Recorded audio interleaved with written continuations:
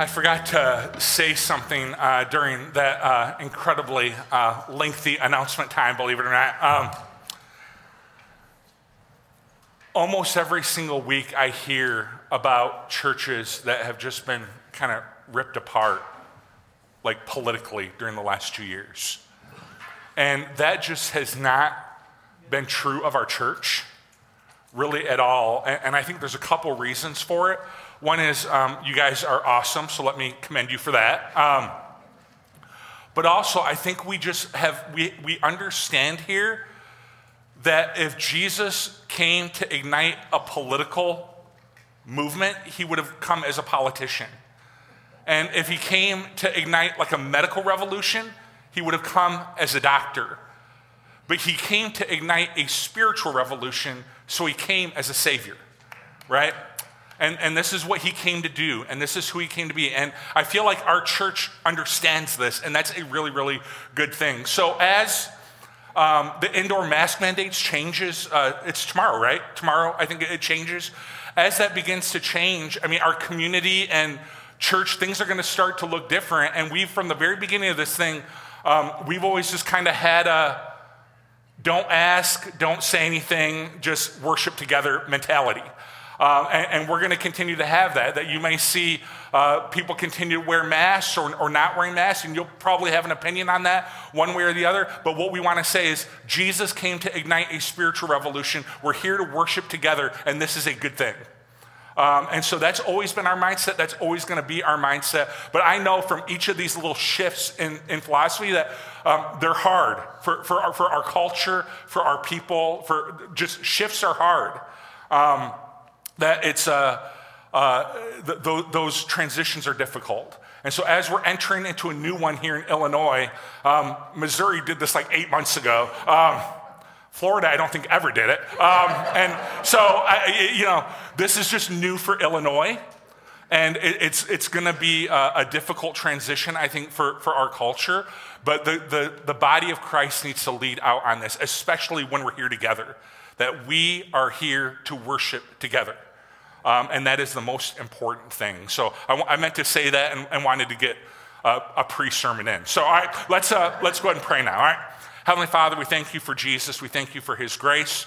And we just want to pray as we get into a little further into the life of Jacob. I want to pray that I would absolutely be out of your way and that you would communicate exactly what you want to communicate to us this morning. We thank you for Jesus. It's in his name that we pray. Amen. Unfortunately, we have a lot of examples of what a breakdown in relationship looks like, right? We can point to a lot of examples of that. We all have divorced friends, right? Where the divorce just did not go well. And at one point they loved each other and served each other. And now you log onto Facebook and you're like, oh my goodness. It's absolutely unreal. The gossip sessions are discouraging to you. The slitting of the tires was way over the top, right? All right, we all know people that the divorce did not go well, right? It turned heated. We all have friends that have left their jobs in spectacular fashion, right? And it started out so well. They loved their position. They appreciated their colleagues. They were fulfilled in their work. And a couple bad reviews later, a couple of corrections later, and there's a blow up and they stormed out of the office. They set the trash on fire. And now they can't even list that company on their resume, and they have to keep at least 50 feet from the building at all times per the judge's orders, right? We've all seen it even happen in church. I just made reference to this earlier, where someone loved their church and maybe they raved about the preaching, right? Probably not, let's be honest, right? Maybe they raved about the preaching or the worship or the leadership at that church, and something happened, and now you can't even mention the name of that church to them without them kind of blowing up. We have lots of examples of what breakdown looks like in relationship. Unfortunately, we have fewer examples of what reconciliation can look like. And I think that's a shame. And I think our culture is getting increasingly bad at this. Here's why it's a shame. Here's what the Bible says. So from now on, we regard no one from a worldly point of view. Though we once regarded Christ in this way, we do so no longer. If anyone is in Christ, The new creation has come. The old has gone and the new is here. All this is from God. Look what it says about God, who reconciled us to himself through Christ and gave us the ministry of reconciliation. That God was reconciling the world to himself in Christ, not counting people's sins against them, and he has committed unto us the ministry and the message of reconciliation. Here's why it's a shame. Our God is a reconciling God. That he saw us in our sin, separated from him, and he went to these extraordinary lengths so that we could be reconciled back to him. He sent his son, the Bible says, his one and only son, his son whom he loved, to die for us so that we could be forgiven. Our sins could be forgiven.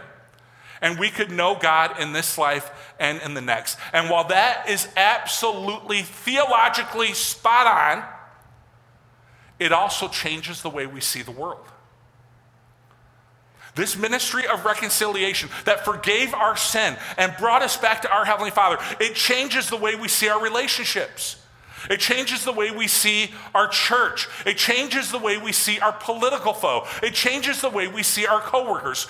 This reconciling work that God has done in his grace and through his grace changes us from the inside out, and it changes the way we interact with everyone. So this story that we're going to study today is going to paint us a picture, because we don't have a lot of examples of this. It's going to paint us a picture of what peace or even reconciliation could look like in our world and in our relationships. And I think as we're following Ukraine and Russia, man, we need this, right? Not just the United States. The United States needs it, but the world needs. This is what peace could look like. This is what reconciliation could look like. And where we're at in the story is Jacob. We've been studying his life. The deceiver, the trickster, he tricked his brother, and then he tricked his father into getting an inheritance from his brother that it really was for him. And because his brother is so angry with him and intending to kill him, Jacob ends up having to run. He ends up having to leave the promised land, and he's been gone from that land now for 20 years. And God comes and tells him it's time to return. Things have broken down between he and his uncle Laban, and he's not had any contact with his brother in 20 years. Not even a conversation. And he wants to know his brother, that he's returning to their homeland. And listen, Jacob's motives are not, the thing you need to know about Jacob is Jacob's motives are never fully pure, right? Sometimes they're like 2/3 pure, right? But they're never fully pure. And as the story unfolds, I think it becomes pretty clear that his motivation in this story is not one of reconciliation. His motive is one of self-preservation. Right? And those are different motives, but still, peace and reconciliation is going to ultimately come. And so if we can kind of guard our heart and our mind from just being self-preservationists, right, to maybe reconcilers like the gospel teaches us, Jesus teaches us, I think we can learn from Jacob even in his imperfections. Here's what it says. Jacob also went on his way, and the angels of God met him. When Jacob saw them, he said, "This is the camp of God." So he named that place Mahanaim. Jacob sent messengers ahead of him to his brother Esau in the land of Seir in the country of Edom, and he instructed them, "This is what you are to say to my lord Esau. Your servant Jacob says, I have been staying with Laban and have remained there until now. I have cattle and donkeys, sheep and goats, male and female servants. Now I am sending this message to my Lord that I may find favor in your eyes." So here's the first thing I want you to see. Jacob initiates contact with Esau. And every good reconciling story starts with this very basic idea. At some point, contact is made. Now, he makes it through a third party, and I think this is coming from a place of fear that he wants to test the waters. Let's kind of see how Esau responds. But this story starts with a point of contact, and it might seem contradictory to what we studied last week. Remember when things fall apart between Laban and Jacob, God comes to Laban and says, "Listen, don't say anything. When you find Jacob, don't say anything good or bad." Remember, we're like, well, I understand not saying anything bad, but don't say anything good.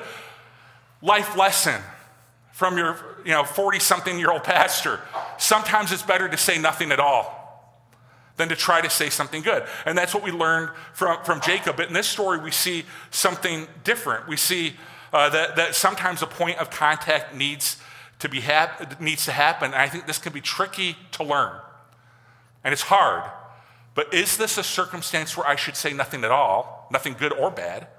Or is this a circumstance where I should make contact? The other thing I would say is making contact with someone, as all of you in this room know, is not a guarantee that peace will come. They might not receive it well. It might anger them. They might not be interested in peace at all. That's very much how this story could have gone. Yet here's the other thing I know. Not a single reconciliation story happens. Not a single one happens without contact being made. Not a single one. It's the first step. And on one hand, I think social media has made this harder, right? That I think what's happening in our culture is that we have fallen into this temptation of we travel in tribes of like-mindedness. In other words, people that think like me, people that agree with me, people that have my same point of view, those are the people I like to hang with. And social media has kind of created all of these tribes. And what can happen is if I see a post I don't like, or I see a point of view I don't like, or I see another perspective, what we do is we unfriend, we block, we hide the post, we separate ourselves from opposing thoughts. And peace is really hard. Reconciliation is really hard when all we do is block, block, block, block, block. So I just want to be around people that think like me. I want to be around people that have my perspective. I want to be around people that agree with me. On the other hand, I would say, if I'm honest, on one hand, digital age has made it harder. Social media has made it harder. On the other hand, boy, it's pretty easy to make contact today if you want to, right? There was a time where you would have to do a face-to-face or a letter or a telephone conversation or send it off with a carrier pigeon and hope for the best, right? But now we have texting and instant messaging and all of these avenues available to us to make contact, and that can be seen as a positive thing or a negative thing, but either way you see it, it's true. And you might find yourself feeling like Jacob in this text. The idea of this has you in your stomach in pits. Right? This person you've been in conflict with for maybe 20 years, like Jacob, the idea of making contact with them, it is terrifying to you. And you're not afraid of your physical safety like Jacob was. You're not afraid of that. It's more, what are they going to say? How are they going to react? It's been 5 years. It's been 10 years. It's been 20 years. How on earth is this going to go? And here's what I would say to you. This might not be the exact next step for you. It might not be. But what I would say to you is pray, seek godly counsel, seek wisdom to know what God is calling you to do. Because one thing I learned about these kind of reconciliation sermons is that everybody has a story. And everybody has a perspective, and everybody's story is different. And so we need God to tell us what to do. You don't need Steve to tell you what to do. Who am I? Right? You need God to tell you what to do. So pray. Seek godly counsel and ask God if this is what he is calling you to do in your unique circumstance. The story continues. When the messengers returned to Jacob, they said, "We went to your brother Esau, and now he's coming to meet you with 400 men with him." In great fear and distress, Jacob divided the people who were with him into two groups, and the flocks of herds and camels as well. He thought, if Esau comes and attacks one group, the other that is left may escape. I'm going to diversify my portfolio. Right? And if the economy goes south, I'll still have my mutual funds, right? Jacob's fear is happening. I want to dissect his fear just for a little bit because I think this is really important for us to see. His fear is being fueled by the worst assumption about his brother. And I think this is why not having contact is sometimes causal of this, that he hasn't talked to his brother in 20 years, and he is absolutely convinced that when he sees his brother, they're going to pick up where they left off 20 years ago. And his brother 20 years ago wanted to kill him. His brother 20 years ago, he'd been robbed by Jacob, and Esau 20 years ago wanted to kill his brother. But here's what I would say to you. 20 years ago is a long time. Did you know that 20 years ago was 2002? Is it me, or should 20 years ago be 1980? It's not. How many of you, just out of curiosity, how many of you lived in a different house in 2002 than you do now? How many of you have a different job right now than you did in 2002? How many of you added children since 2002, right? Jacob forgets something really important here, and I want us to remember it as well. In that 20 years, he has changed and he has grown. It's been really slow. We've been walking with him, but he's changed and he's grown, and here's what he's forgotten. Esau has changed and grown as well. And your conflict might not go back 20 years. It might go back 10, 5, or even 1. But even a year ago, you've probably changed in some dramatic ways. I bet the person you're in conflict with, I bet they've changed as well. Here's my point. Be careful about just assuming the worst. In a person, in a conflict going back 5, 10, 15, 20 years, be careful about assuming the worst, and be careful about freezing people in time. Have you ever had this experience where that you see someone that you haven't seen in 20 years ago, and the last time you saw them they were 10, and now they're 30, and you're like, what happened to you? You're not an adult, you're 10, right? And they're like, well, each year I had a birthday and I got older, and and you're like, oh yeah, that happened to me too. Every single year I have a birthday, that's right? But we forget, we freeze people in time. And it says, man, you want to be really careful about doing that. Because people grow and they change and they evolve. You do, they do, we all do. So the other thing I would say is part of it is fueled, his fear is fueled by this expectation that Esau hasn't changed. Here's the other thing it's fueled by, and this is going to be tender, and it's okay. I love you, and you love me right now. So it's fueled by the fact that Jacob knows what he's done, and he feels guilty about it. I hate seeing people walk around in guilt and shame. One of the reasons I hate it is because I know that God sent his son, his one and only son, whom he loves, so that your sins could be forgiven. And in Christ, you are forgiven. And I think it's important that we understand that. I don't care what you've done. I don't care who you've done it to. I don't care if you're like Jacob in a lot of ways. In Christ, when you accept Christ, your sins are forgiven. And I think it's important that we understand and receive his grace. Now, in addition to that, though, God in his grace has given us an incredible tool to use when we feel we have wronged someone or sinned against them or hurt them. And here's the tool that he has given us: repentance and apologies. Sometimes in Christ we know we are forgiven, but we still walk around with guilt because we haven't done this simple step of reach out to the person that we have offended or the person we have hurt and apologized. So we received grace from our Heavenly Father, but the guilt and the shame and the regret is still inside of us because we haven't used this very simple tool that God has given us called repentance. And I know it's hard. Believe me how hard, I know how hard this is. But I think a lot of us in this room could experience grace in a way we've never experienced it before if we would first receive the grace of our Heavenly Father poured out to us through Jesus, but also we went to a person that we have wronged, we looked them in the eye, and we said, I'm sorry. I'm sorry. Would you forgive me? What I said was wrong.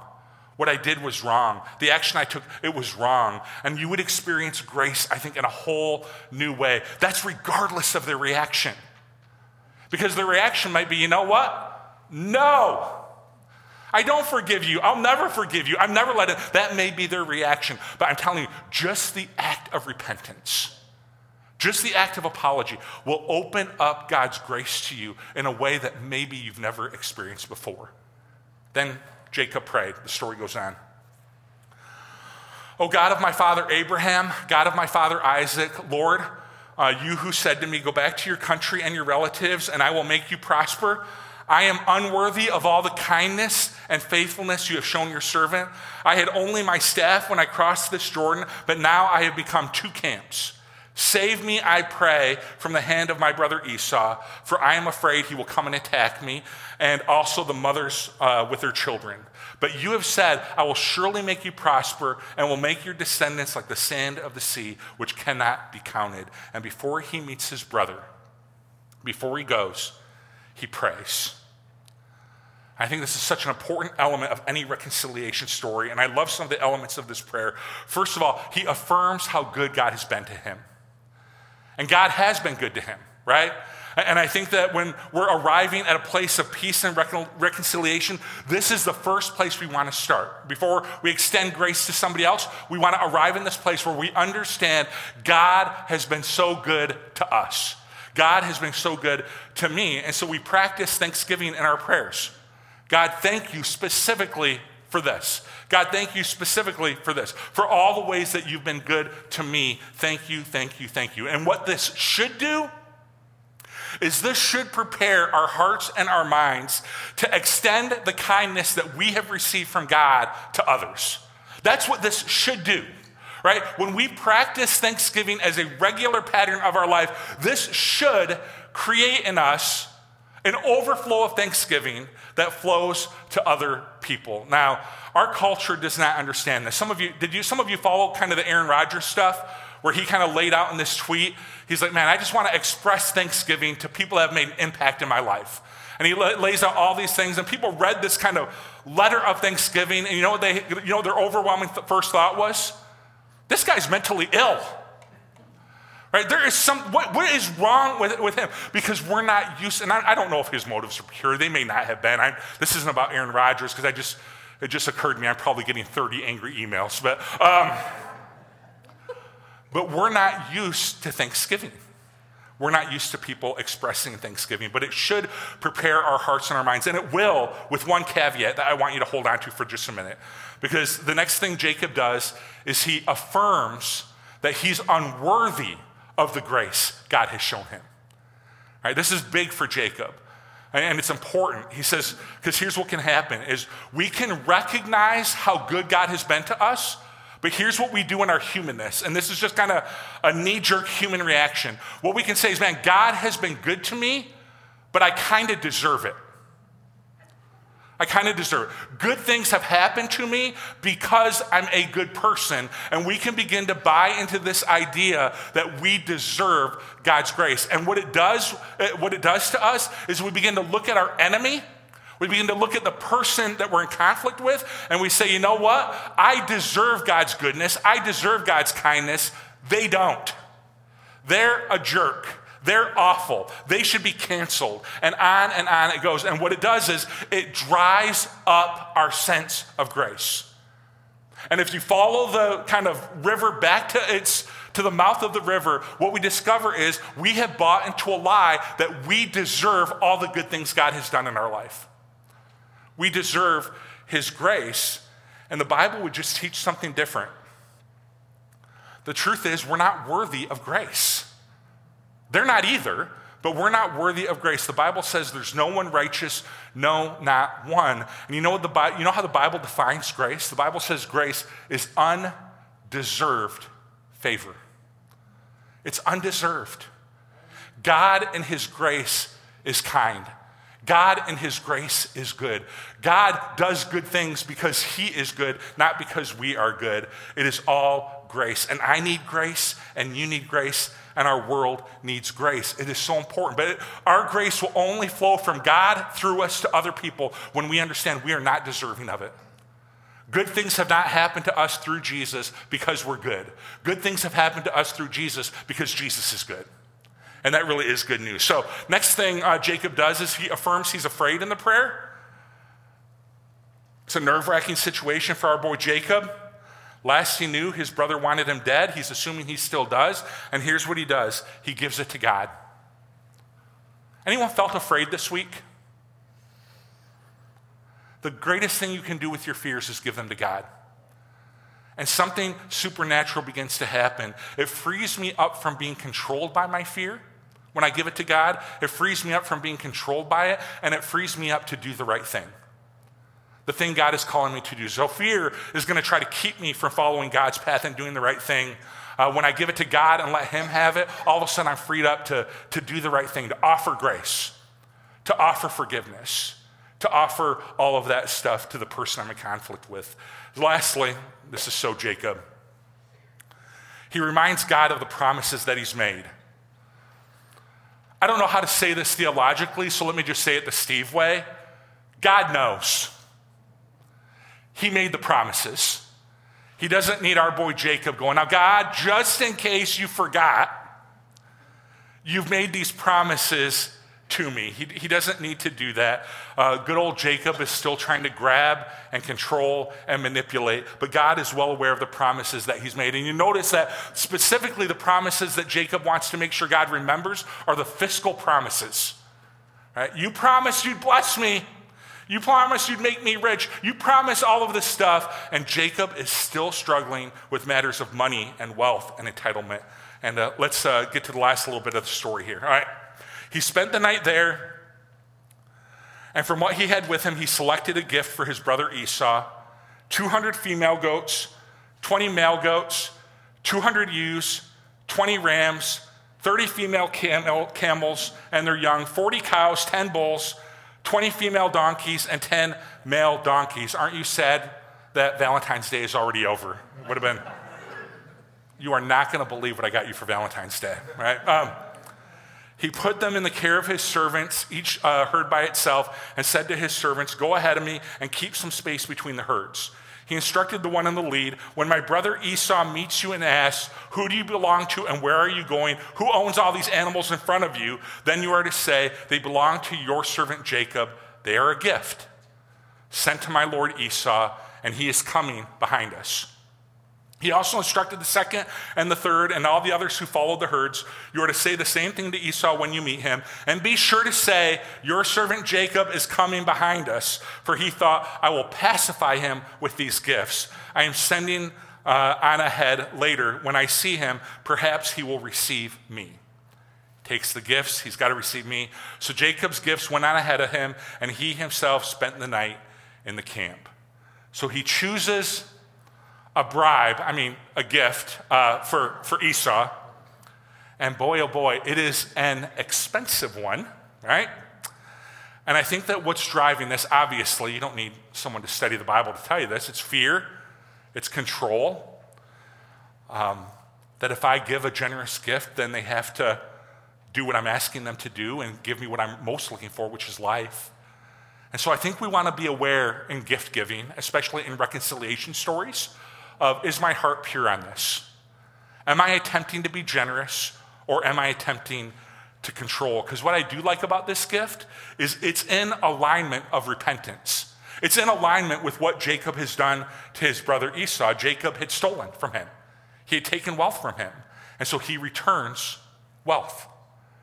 And so it wouldn't always be the right response, but in this case, it is. And I think that generosity is definitely should be used in reconciliation stories, not as a bribe, but true generosity, and not just fiscal, but generosity with our words, generosity with our actions. Generosity makes it more likely that reconciliation will happen because it aligns our actions with our desire.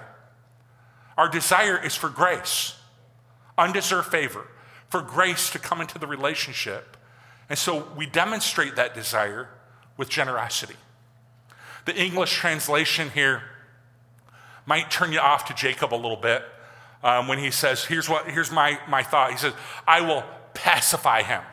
I'm going to put all these cows and camels and all of this stuff. I will pacify him with my generosity, which could be the description of someone who's seeking to control. But the Hebrew word is actually a little bit different. It can mean a change in facial expression. My son Sam, my 10-year-old, he is our feeler. All right, he's a feeling kid. He feels emotionally like 0 to 80. He's just an emotional kid in that way. So we have learned what facial constructs can look like in a human being, right? I've seen him mad. I know what that expression can look like. I remember the first time he saw Mickey Mouse when he was 4 years old. Pure joy. I know what that looks like. I know what nervous looks like on him. And you can tell a lot about a person by the expression of their face. I want you to go back 20 years. I want you to think about Esau first being cheated out of his inheritance by his brother Jacob. A lot of money was stolen from that dude before we're too hard on Esau. A lot of money was taken. How would you think Esau's face would have looked toward his brother?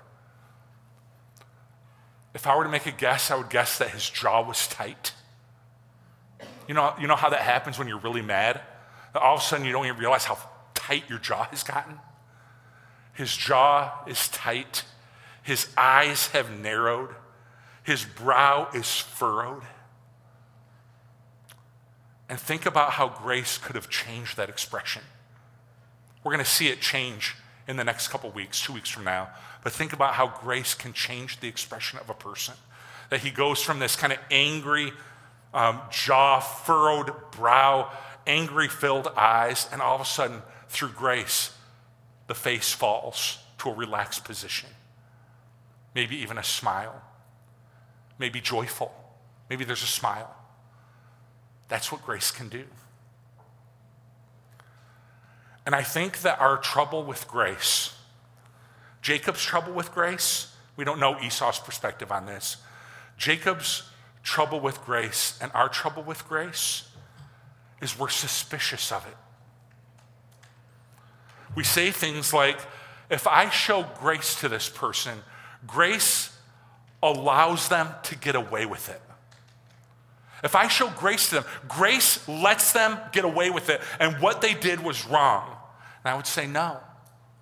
Grace doesn't allow them to get away with it. Grace trusts in God for judgment. You would say, no, grace robs me of my anger. Grace is going to rob me of my anger. And I would say, yes, that is true. Grace is going to rob you of your anger. But you know what it's going to do? It's going to replace it with joy. Grace says what they did was okay. No, grace doesn't say what they did was okay. Grace says what they did was not okay, and I am choosing to not hold it against them anymore. That's what grace says.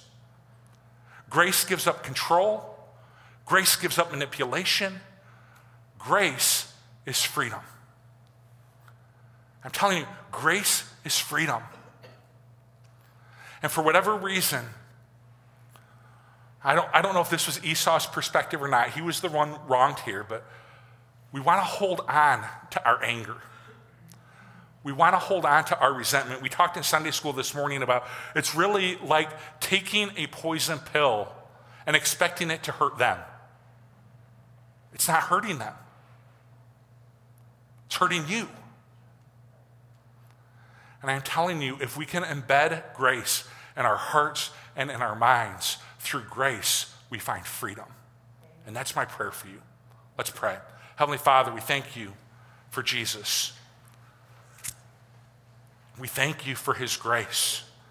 And right now, I want to pray that your grace would flow freely in this room as we get ready to remember communion. That your grace would flow freely into our hearts and into our minds. But it wouldn't stop there. It would flow through us to other people. And so we would understand how worthy we are of your grace. It is undeserved, unmerited favor that you have shown us. You didn't save us because we're good. You saved us because you're good. And that we would understand that grace, and it would change the way we interact with other people, and just grace would flow through us to them. And that we would find freedom. That we would find freedom. And that our lives would be changed because of it. Anybody who is in this room right now, that their jaw is tight when they think about a person. And their eyebrows are furrowed. And their eyes are narrowing. And they're just full of anger when they think about them. Would your grace right now invade that situation and change their facial expression? That their face would relax. Their eyes would relax. Their eyebrow would relax. And a sense of peace and joy would flood over them. And that peace and joy would flow right through them to that other person. It is in the name of Jesus we pray. Amen. we're going to receive communion right now, and we're going to remember his grace. And I do. What I said in that prayer is exactly what I mean, which is my habit when I pray. I like to say what I mean. That right now grace would flow freely in this room. That we would understand we're forgiven and we're set free. And it's not because of any righteous thing that we have done, but it's because of his grace. And that would just flow freely in this room and then invade our hearts and our minds and then flow right through us to whatever situation you're thinking of. And I pray that you would have come into this room with one facial expression and you will leave this room with another, because that's what grace does. So let's receive communion together and remember and celebrate his grace. And then I'll come back up here and we'll receive it all together as a church family. His body given for you. His blood poured out. My son, Sam, and I went to a children's ministry conference over the weekend. And we stopped at a Wendy's because that's one of like 5 approved foods that he'll eat out. So we stopped at a Wendy's, and the Wendy's, like a lot of Wendy's right now, had the restaurant part closed. You had to go through the drive-thru. And there was a guy that pretty clearly wanted to eat in the restaurant, and I don't know where he's been. I feel like it's pretty common knowledge that Wendy's restaurants are closed, just you have to go through the drive-thru. And Sam was in the back of the car, but this guy was at their back door pounding on the door, swearing words I didn't even know went together, honestly. And I've been around a lot of swears in my life, but I'm like, I didn't know you could swear. Well, that's interesting. But those go together? Yeah, all right, I don't know. But he's pounding on the door. And there came a point where he just kind of turned around, and he wasn't like looking at me, but I saw his face and just enraged. And I prayed for him because I thought it was a microcosm of where our culture is. I was like, dude, you're awfully mad about a Biggie menu, first of all. You're awfully mad about a cheeseburger. And it was a microcosm, and I was thinking about this message because this had been on my mind about how grace changes our facial expressions. So I want you to receive grace today. Wherever you're at and whatever you're going through, I want you to receive grace today. And I pray that whatever is going on in our culture that has us so angry, that it wouldn't be true of you and it wouldn't be true of me because of grace. And that our faces, our physical faces, would look different. They'd be joyful, peaceful, content. And when you can't get your double cheeseburger with a large fry in the restaurant, you'll be at peace with that instead of banging on the door, because you will be mortified when you turn around and you're like, hey, pastor. You'll be mortified, I promise you that. I've had that happen before, actually. Someone's absolutely loose and they'll turn around, oh, hey, Steve, hi. I'm like, preaching about you Sunday, all right. And so we want our facial expression to be different because of grace, and that's my prayer for you, and that's my prayer for me. Will you stand? Let's sing one last song.